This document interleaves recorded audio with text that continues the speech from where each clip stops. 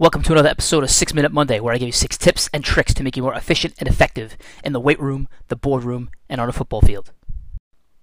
Alright, training tip number 1. If you are struggling to keep your lower back tight, or let's say make sure it doesn't round during an RDL, one great tip is to put a pencil underneath your armpit and lock it in there and make sure it does not fall out while you're executing the movement.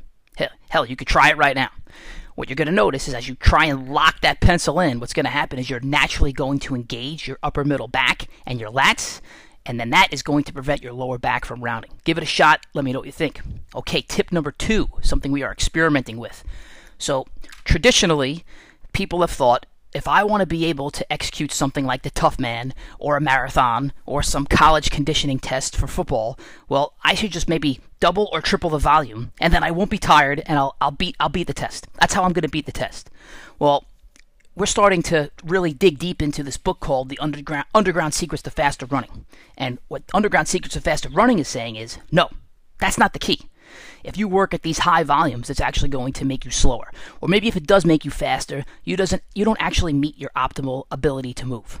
What they're saying in the book is that you need to have maximal strength, explosive strength, and you need to reduce the mass that you are carrying around. So what we're going to work on from our end, we're talking Tough Man specific right now. It's about a 1 minute to 2 minute event, depending how fast you go. Well, we're not going to make our events longer and try and get in better condition.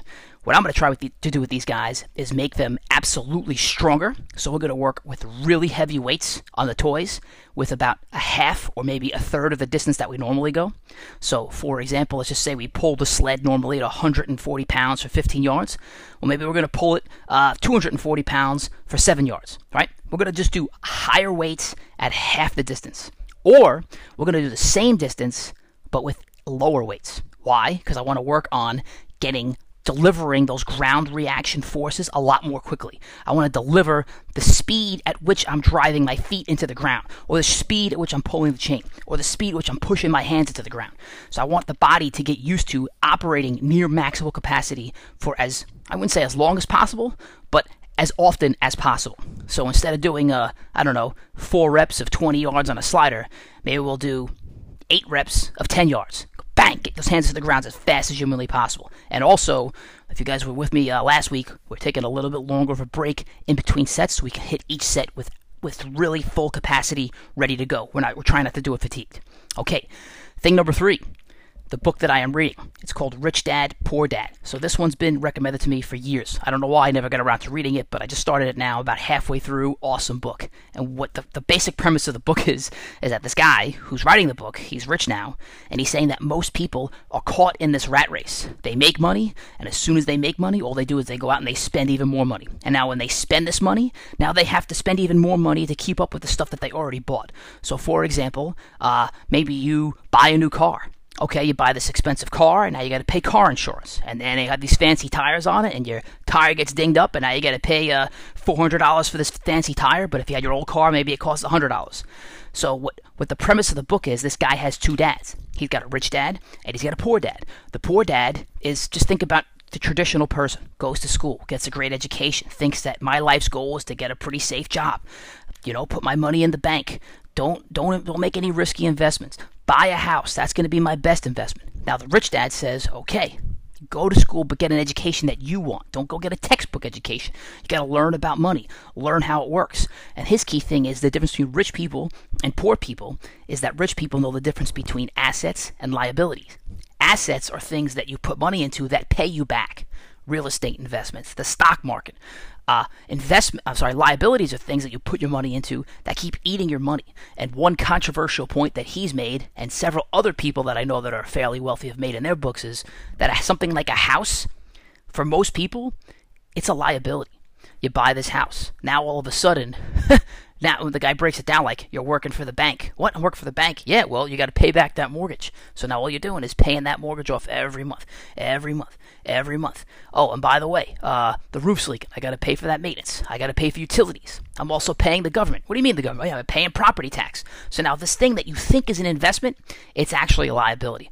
Yeah, but my house value is going to go up in like 5 years. Yeah, maybe you sell that house for more than you bought it for. But what about the next house you're going to buy? You think that value of that next house isn't going to go up. Or maybe you buy a bigger house because you're going to have kids and you got to fit all those kids in the house. Well, guess what? More property tax, more money for the mortgage. It's this vicious cycle that puts you in the rat race. Great book.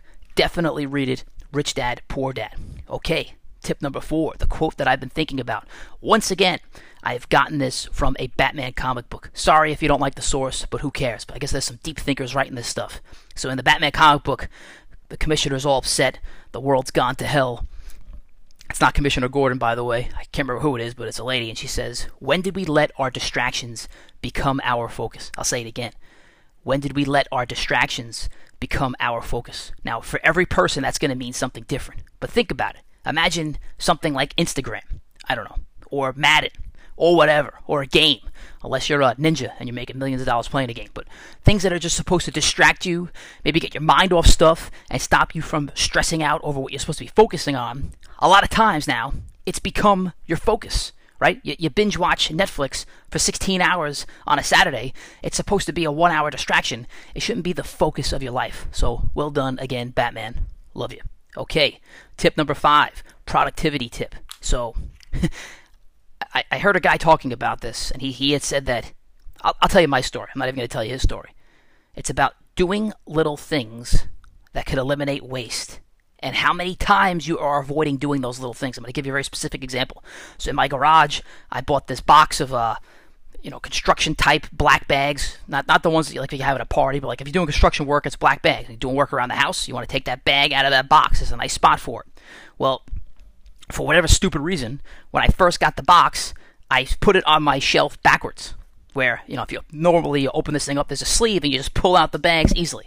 And for about a week, instead of turning the box around, I was just working my way around to the back of this box and pulling out the bags backwards. Now you'd say, man, Coach Mahoney, you're supposed to be Mr. Efficiency. That's pretty stupid. It is pretty stupid. And now me, Mr. Efficiency, was too lazy to turn that box around. So this morning, after listening to that other guy talk, I went and I turned the box around. Maybe it took an extra 30 seconds, but now it's done and I can easily pull a bag out. The premise of this point is how many little things like this exist in your life? How many little stupid things are you putting up with? All right? That right now, in your day, how many little stupid things are you putting up with rather than just doing them?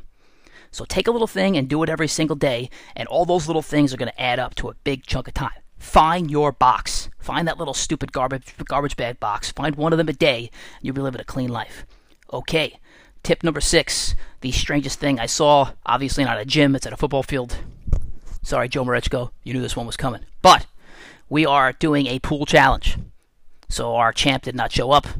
We need to give out the belt to somebody. We do a pool challenge. The pool challenge is a mini tough man with much heavier weights, but a much shorter distance. So we're going to do a 5-yard slider to a 5-yard farmer's walk. The farmer's walk has 20 more pounds than we normally use on test day. We then go to a prowler shuttle. That is high handles, low handles, high handles. Again, the prowler shuttle has 20 more pounds than we normally use on test day. And then we finish by running to a bucket. That's it. That's the end of the event. So Joe Morechko goes. He is absolutely killing it. He does his sliders. He does his farmer's walk. He does his high handle prowler. And then he's supposed to go into a low handle prowler. And for whatever reason, and he's like the second to last guy to go in the event, for whatever reason, he decides that I guess he's too good to go with a low handle, or doesn't want to do a low handle, but he tries to turn the prowler around and go from high handle back to high handle again, thus making him completely and totally and epically fail. I think he would have been a real contender to win this thing and get the belt and put him in a driver's seat to go head-to-head with Sarno to take the challenge points for 2020, but I don't know what he was doing. He decided to go rogue, make up his own drill. We had to make him go back, turn the thing around, and he finished off the drill by kicking my Home Depot bucket, which cost me $1.99.